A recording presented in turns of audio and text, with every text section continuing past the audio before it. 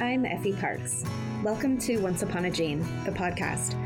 This is a place I created for us to connect and share the stories of our not-so-typical lives.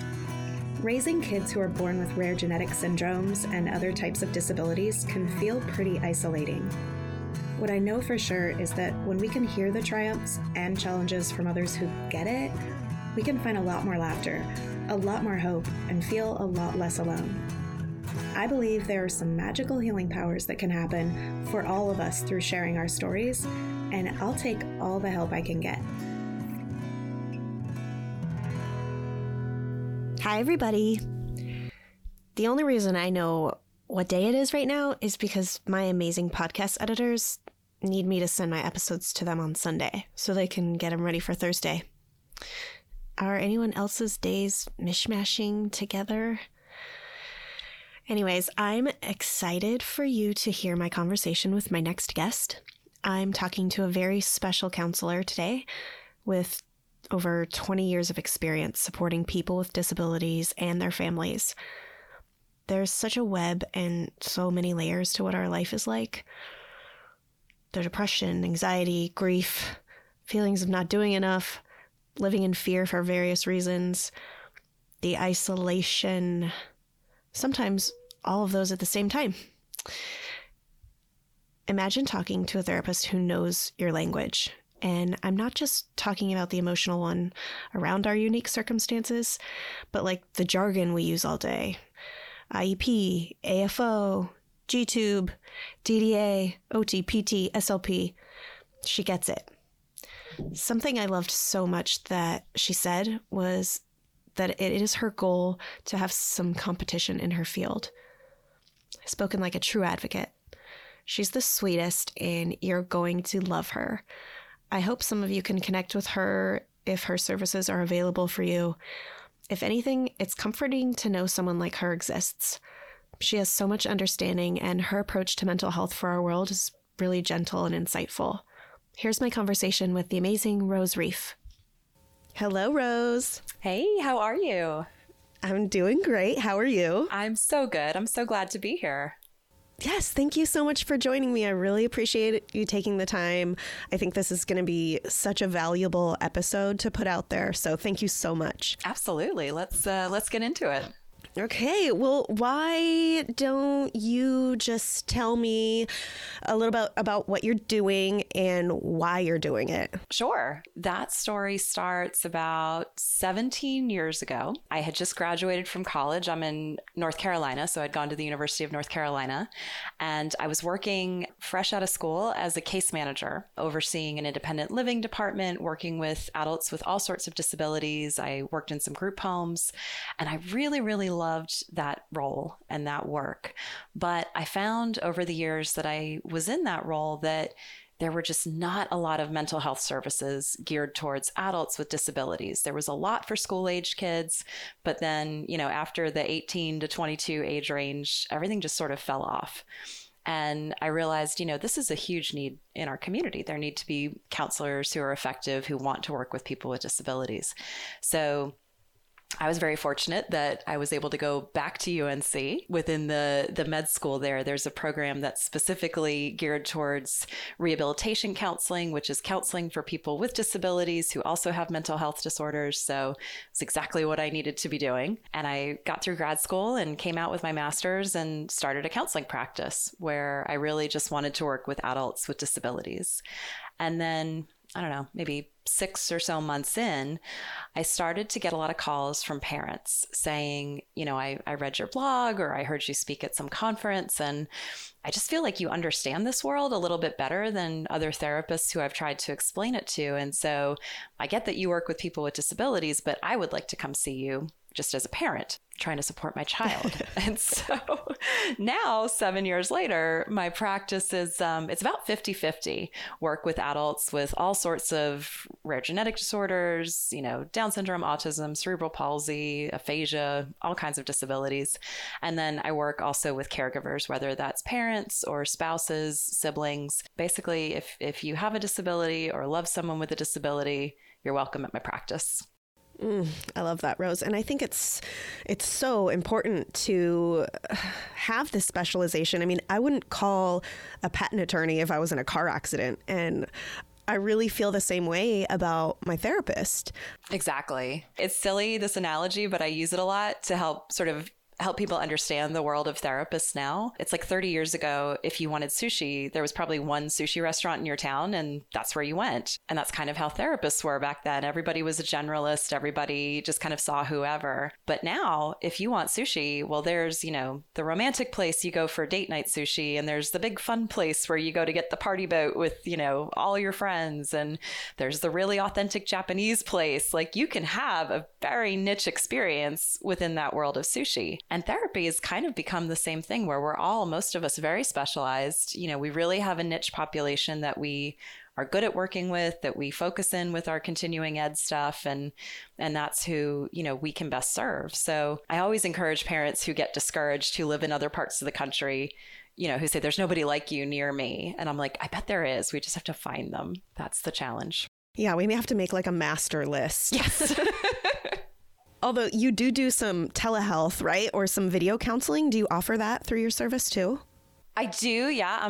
So I'm board certified in that. The trick with that is that the state laws and our licensing boards have not quite caught up to what the technology can do. So this is starting to change. But right now, for most states, including where I am in North Carolina, it's dependent on where the client is at the time of service. So I could be anywhere in the world, but my client has to be in North Carolina because that's where I'm licensed. So a lot of states are recognizing this as a problem. People travel for work, people move. And again, if you want that specialized person, and you don't mind working with somebody who's across the country or even across the world, there's really no reason you shouldn't be able to do that. So that will probably change in the next few years. But for now, we're all sort of limited to working just in the states where we're licensed. Okay. Well, even if it's just, letting people know that there are therapists who are concentrating on this topic, I feel like that's, just a little nudge. And I think it will be super helpful to know. Absolutely. So why don't you tell me, maybe what are some warning signs that we should be looking out for in ourselves or in others in our tight-knit family who are going through these types of things with rare disease and disability, that maybe it's time to consider professional help? The things that parents often say when they come to me is just, I pushed and pushed for so long, and I kept pushing towards a finish line that ultimately I realized was never there. And I realized, this isn't ever going to get better, but I can get better at handling it. I can feel better in how I'm coping with it. And it's that realization that usually leads people to question, could this be easier? Could I be handling things better? Could I have some new skills and supports that would make this feel different? Because I realize this isn't a sprint. This is a marathon. Yes, definitely. And I feel like for me and a lot of people I know, of course, we're living in this day-to-day, crisis to crisis scenario. But I really feel that we're fully living in the past with whatever traumatic event happened with our child or our family member. And we're also fully living in the future of worry and fear of how are we going to do this? So there's a lot of noise all the time. Yeah. And what would you say are just some simple reminders or tools that maybe we can use when all of that seems to be pretty consuming? I mean, I know your listeners have probably heard this a million times, but it really is true. You cannot pour from an empty cup. You cannot keep pushing and trying to give everything you have to everyone else, to hold it together, to be the glue or the linchpin for your family, however you think of yourself. At some point, your cup is going to crack. And so, I think parents get sort of stuck sometimes in what should I do? What should I do? And I always encourage parents, there's a real mindset shift that has to happen. It does not matter what you do. It could be yoga. It could be running. It could be scrapbooking. It could be, watching old movies from the 40s. It really doesn't matter what it is that you do that helps you to feel better. What matters is that you believe that it's important that you do it every day. That's the key. Making a choice for yourself. Yeah. Exactly. Yeah. You put it so well. As much noise as there is, I realize that I need to take a minute to be quiet just with myself. I fully believe and that. Do something good that's just for me. Yeah. Because I work with so many parents and they say, well, I volunteer for, I'm planning the conference around my child's rare disease and that brings me a lot of joy. And I say, okay, but that's so wrapped up in your identity as a parent to this child. Is this something you would have done if you didn't have this child? And usually the answer is no. And so I say, that's great. If that's important to you and you love doing that, let's keep doing that. But we need to add in some things that are just yours, that are just about your identity outside of being a parent to this kiddo, and, something that is just for you. That's funny you mentioned that. I was having a conversation with a grandparent who's a guardian to his disabled granddaughter, and he was telling me how important it was for him to find something that was all his, because obviously it was such a consuming existence, right? It's being a caretaker.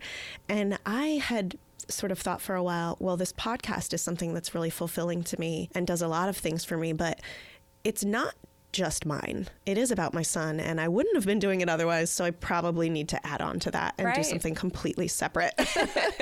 So I've been noodling that around for the last couple of weeks. All right. It's so important to just break away and remember who we were, right? Because we're here and we were our own people.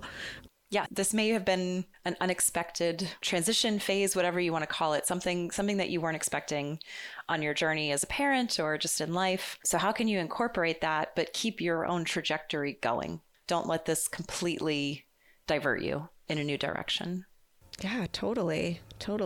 So I don't know if you can answer this question ethically, but as a parent, I was just wondering, what do you hear from the adults? Is there a common thread among the adults with disabilities that you're talking to that they wish maybe their parents or their caregivers would have done differently? Or is there something that affects them more than other things that maybe we as parents could change now?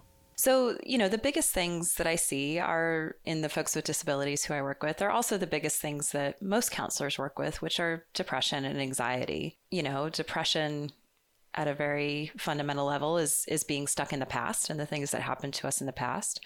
And anxiety is being stuck in the future and unable to focus on the moment because you're too worried about what's coming and feeling ill-equipped to handle it. And so a lot of the young adults, especially who I work with, I don't think they would articulate it in this way, but maybe through our work together, we see ways that their parents tried to protect them and shelter them from having to make difficult decisions, having to do things for themselves, which is why with the parents that I work with, I'm a big proponent of, okay, if you have this vision of how independent your child could be one day, what are the little steps we can start taking today to move in that direction? Because if you just suddenly expect that, say you're packing your 12-year-old's lunch right now, but you imagine that when he's 15, he'll be able to do that for himself.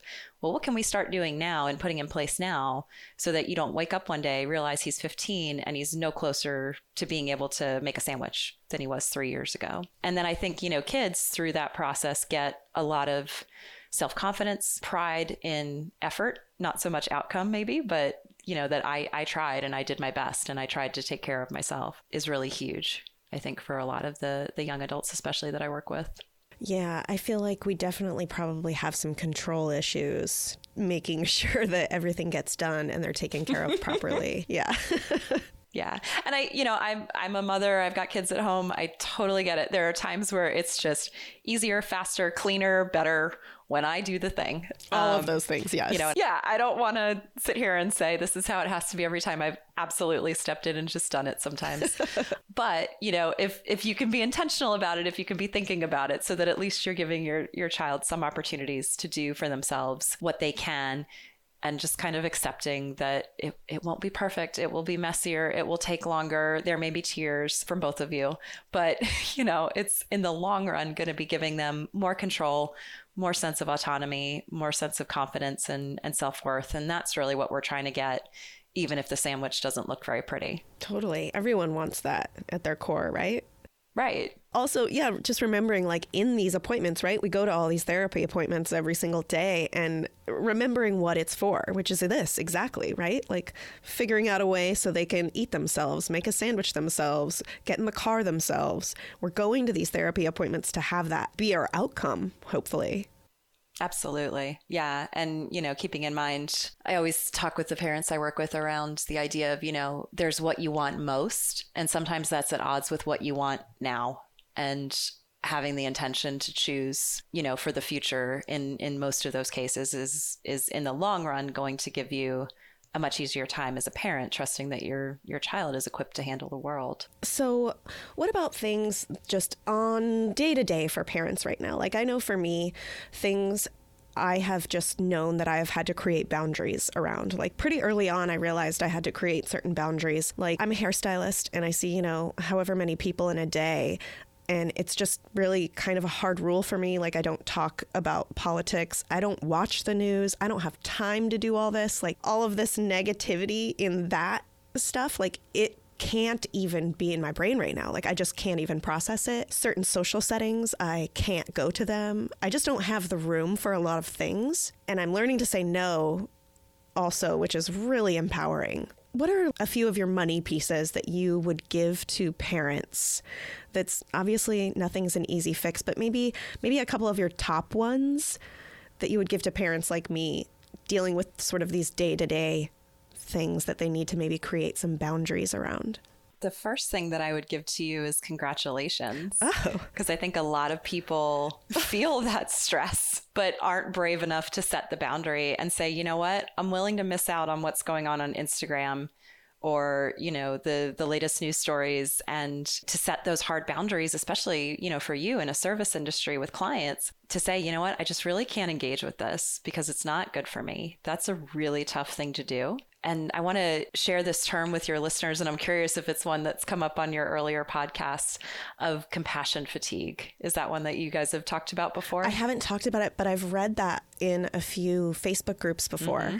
What is that exactly? So we all know about trauma. Trauma is when you live through something unexpected, scary, that, can leave you feeling traumatized. Compassion fatigue is what we call a vicarious trauma. So you yourself are not the one who's being injured, who's feeling afraid, but you're watching someone that you love go through trauma. This is a concept that was first studied in like the mid 80s with people like nurses and ER physicians and, people like counselors like myself.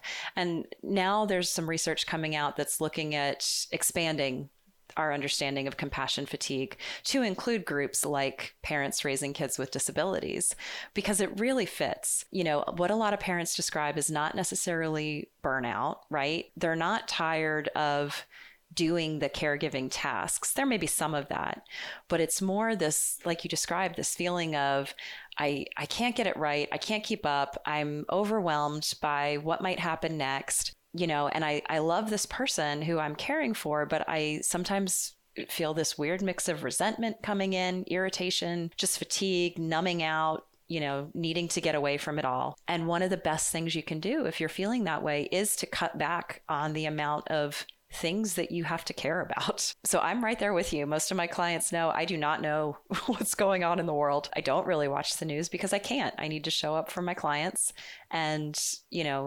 unfortunately just not be concerned with the things that are on the daily news, because they don't help me to give the compassion I need to the people, who I need to show up for.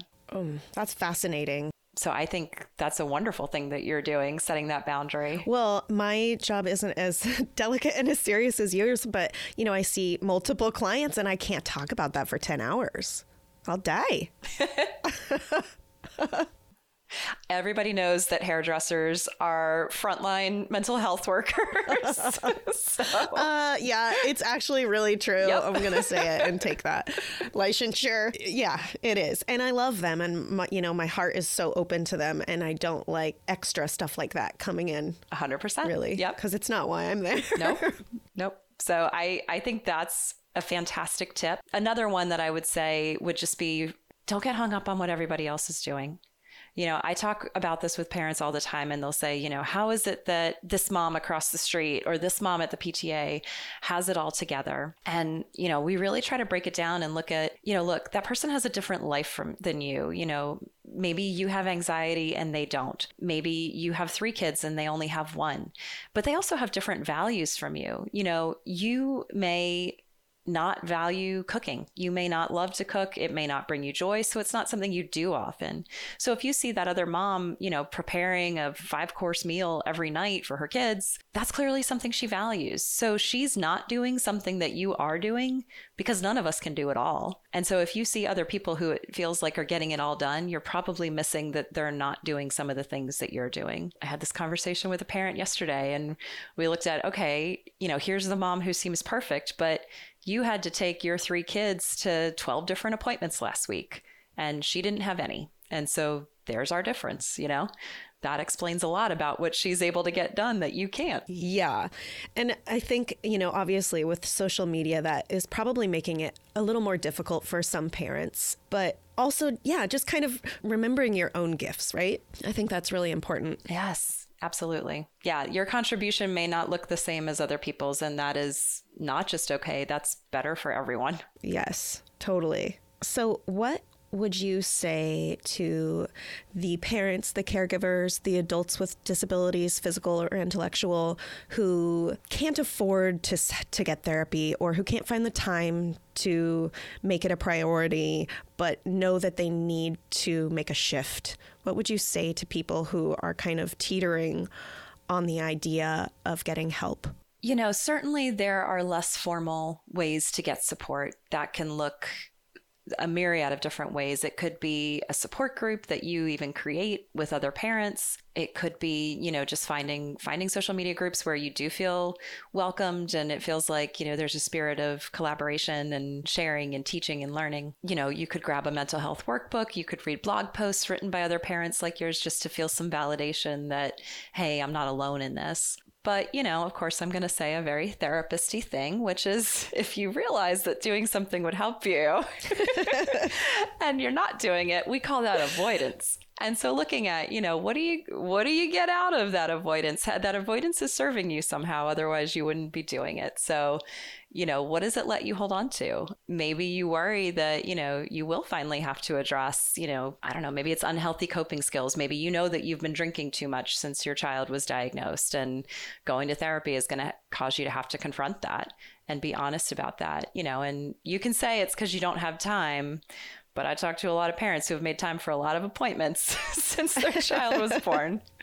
True. And, we make time for the things that matter. So is counseling difficult? Absolutely. It is hard work. Counseling is not the 45 minutes that you spend talking to a therapist. It's everything that you're inspired to do after that conversation. But, if you're ready to do the work, if you have hope that you could be feeling better than you are right now, yeah, it's probably time. I really like the therapy terms too. Thanks for that. I think that people think that they don't need a therapist until there's a few things, right? Trauma, dark depression, extreme anxiety, PTSD. I hear that a lot in our world. I've also heard that PTSD is super equivalent to that of veterans, parents like me. Is that true? Is that just an internet thing that's happened? It's interesting. There was one study that found that if you actually look at the result, there was like this one article that looked at it a few years back. If you actually look at the results, that's not quite what they were saying, but they were saying more that parents of kids with disabilities are more likely to have PTSD type symptoms, which is not the same because we don't know which caused the other, right? It could be that people who've experienced trauma in the past are more likely to have kids with disabilities. So we can't say that, it's necessarily correlated in a certain direction. That being said, something just ran across my email this morning and I didn't even look at it, but it's something that's being studied more and more as to what is considered trauma. And again, I personally predict a lot of this we're going to start to call vicarious trauma in the next couple of years because, that moment of diagnosis feels traumatic, but for a lot of parents, it's bigger than just that one moment. It's sort of that shift in your mind from I'm having a child and I'm going to raise somebody who's going to be my partner and, my peer one day and who may even take care of me one day to, I am entering into lifelong parenthood. And there, especially for parents of kids with rare diseases, there aren't a lot of other people who can give me feedback on what to expect. And I just feel very alone. And that's more ongoing trauma, but also the trauma of watching your child, not be accepted and having to advocate for them, whether it's at school or later in life at work. And, the whole lifestyle, it's very different from, somebody who's been in a bank when it was robbed or, even somebody who's experienced domestic violence. It's a different experience because I chose this, but also I'm having a hard time with this. So what are some things, I know you said we have to change our mindset, right? To even get to the point where we make an appointment with someone like you. What are some things that we can do to bring a little balance into our lives? Something we can't complain about with time or money. Like, what are the simple things? I know for me, a lot of the simple things really will take a lot of stress away from me in a day. And I'm constantly trying to find what those things are and what days I need which one. But do you have any like small ideas for parents and caregivers like me to just help calm down? Again, it's one of those things, you've heard it probably hundreds of times, but taking a few checks during the day or taking 5 minutes even just to say, I'm just going to observe my natural breath. I'm not going to try to change it at all. I'm just going to pay attention to my breathing. And, then over time, okay, now I'm going to focus on starting to breathe deeper and really use my diaphragm. We know that simple act has so many benefits for our brains and bodies. But what I hear from so many parents is, again, it's not that I didn't know to do that, but I forgot to keep prioritizing that. So, maybe you set alarms on your phone. Maybe you put reminders up, in various places, hey, did you breathe today? I have clients who write themselves little notes, the sooner you drink water, the sooner you'll feel better kind of thing in their fridge. That's a good idea. That's a good idea. Yeah, I mean, visuals, when a person who typically, if your child's teacher calls you, have their photo on your phone be something that says, breathe. Maybe this could be a good phone call. Oh, I love that one. Yeah, because those are the moments, right? When everybody tenses up, they stop breathing like, oh, crap, what is this going to be? And we automatically ask ourselves the negative what if questions. What if my child bit someone? What if my child had another big seizure? But we don't think, what if they're calling to tell me that my child won an award? What if they're calling to share a wonderful story of how my child was helpful today? Both are just as likely to be true before you answer the phone. So why not consider both? Both are just as likely to be true. That's a good reminder. So just little things that can help you remember those mindset things. Yes, I love that. Yes. So finding those little ways to keep yourself tracking positive or at least balanced. Yeah. And I'm so glad you as a therapist just told everyone to breathe, because people still kind of think that's a little woo-woo, and it's clinically proven, everybody. Ask Rose. Yes, absolutely. There are all the research articles on it. I have on my website, it's a really old article that I did, but so I write blog posts, and some are geared more towards adults with disabilities and others are geared more towards parents. This one is in the adults with disabilities section, but it's about how to do progressive muscle relaxation for people with intellectual disabilities. And it literally talks you through, how to breathe deeply with intentionally tightening your muscles and releasing them in a very specific order, which is one of the best things we can do for relaxation. It takes no more than 5 minutes a day, and it lowers, reduces hypertension, risk of, all kinds of different diseases. And it's just, anxiety, everything. It improves everything, but it's just remembering to do it. Yeah, remembering to do it. My girlfriend Cynthia was telling me that she was teaching her daughter how to breathe, and I think that would be a really helpful blog post. I'm going to find that one. Okay. Yeah, I can definitely send you the link, if it's something that you're interested in. But I think it's interesting because a lot of my clients with disabilities have worked with somebody in the past who tried to teach them how to breathe deep, but that's a pretty abstract thing, really. So in the post, I focused on ways to make it very, visual, tangible, so that it's a more active thing versus, if somebody tells you to clear your mind, that's hard to do if you don't really know what they're talking about. Sure. Yeah. So you're dealing with a population, a demographic of people who are probably pretty dismissed in everything, but especially maybe in your world as a therapist. Like, how have you figured out a way to connect with adults with maybe intellectual or cognitive disabilities other than just training? Like, are there these classes that you've taken to like kind of know how to sit with them? Gosh, I wish. There are some, there are not a ton, and what's out there is very minimal. This is just an art. So like I said, I have that background experience as a case manager to draw from. But then I think it's just a matter of, to some extent, putting myself in their shoes of, if I had no control over my life down to, what am I going to wear today? How am I going to spend my money? Who do I want to date? Am I allowed to date? and I have clients who are older than me, and that's a question that's on the table. It's pretty easy to imagine how frustrating that would be. In terms of the mechanics, it's really just kind of how can I adapt this to meet this person's needs, whether that's physical or intellectual? How can I check in, make sure that they're understanding what I'm saying? How can we go out and apply this in the real world? That's a real difficult thing for a lot of adults with disabilities, to translate something that they learn in one setting and put it into practice in real life. But again, that's where the online therapy comes in handy sometimes, because, my client can go do something that we talked about them doing, and then we can literally have a session and process it, in the moment in real time. If they had to go make a return at Target or something and they were anxious about that, then we can do a session where they're in the parking lot at Target and we talk about what just happened. And oh my God. Yeah, it's, so, and I think that, using technology, a lot of my young adults, especially those on the autism spectrum, who also have anxiety, they just seem so much more comfortable interacting through that online interface versus here in the office. And that's great. They've got the home court advantage. They're in their bed or whatever, and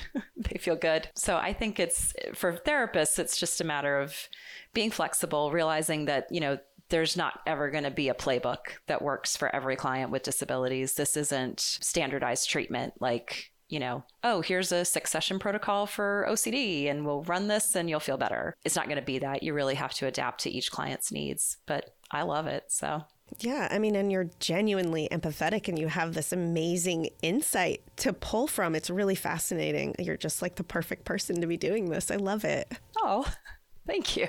That's very sweet. Well, I know I do have some adults with disabilities listening, so maybe if they haven't, hopefully they can get a little inspiration to know that there are therapists out there for them if they need someone to talk to. And maybe they've already found you. Who knows? I mean, this is my biggest hope, is for me in the next few years to get some competition. I hope there are more people that recognize, both the needs of people with disabilities and of parents, because how good the fit is really what makes the difference between will therapy work or won't it? Because I talk to a lot of people who say, oh, I tried therapy. It didn't really work. It wasn't a good fit. And again, it's one of my silly analogies, but I always say, like, if you took your car to the mechanic and it still makes that sound after you leave, well, you don't give up on mechanics. You just find a new one that understands what you need a little bit better. And it's the same thing with therapists. If you tried with one and it didn't work, great. Now you have some information about what you don't like, things that they did that you can say, I'm really not interested in doing this type of work, or I really like somebody who gives me a lot of homework and my last therapist didn't. That's great information to bring to the table, but it doesn't mean that therapy as a whole isn't for you. It just means you still haven't found the right person. Yeah. And I think that that's becoming easier too online, right? People putting their bios and all of that. And can't you get like a complimentary sort of chat in some way to decide if you want that therapist? So some people offer that. I sort of informally offer it, but don't publicize that. If people call me, I'm happy to talk with them. But like you said, I think, again, it's sort of in that movement towards a lot of counselors are becoming very niche and having very specific populations they work with. Generally, one look at a therapist's website, you should be able to tell, does this person understand my pain? Can they help me solve my problems? Have they helped other people like me? Those are really the top 3 things you're looking for.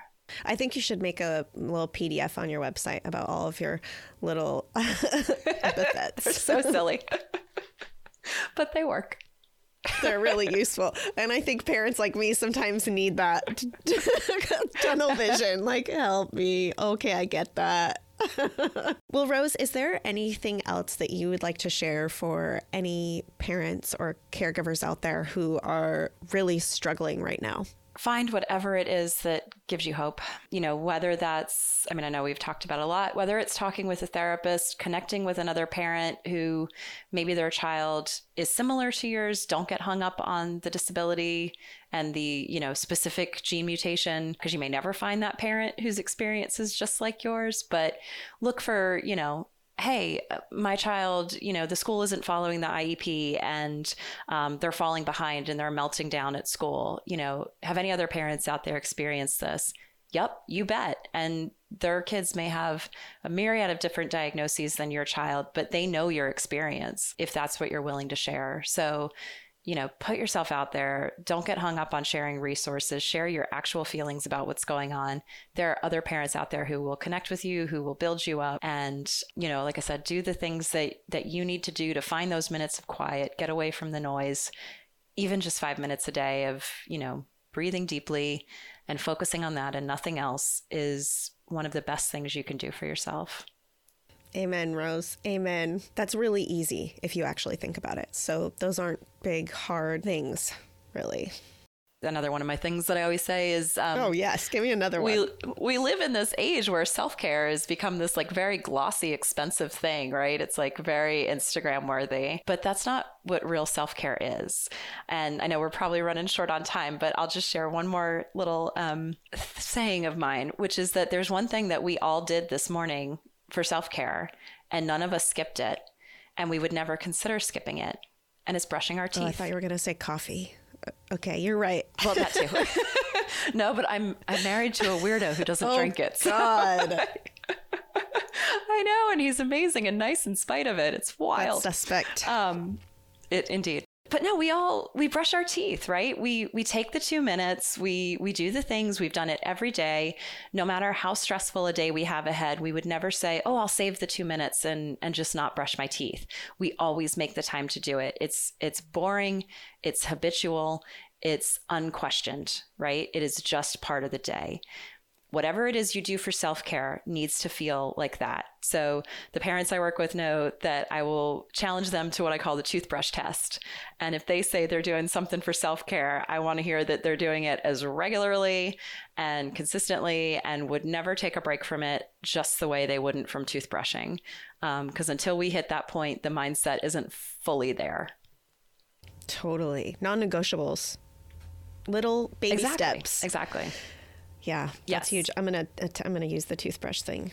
That's a really good way to look at it. I love it. Use away. It's so simple. And you're right. I mean, Instagram has glamorized everything, but especially self-care. And I think people can kind of get caught up in the sea of not feeling like they can ever feel good because they can't afford the things that other people are doing for self-care. And sometimes it's teeny tiny. 100%. And, don't do nothing because you can't do everything.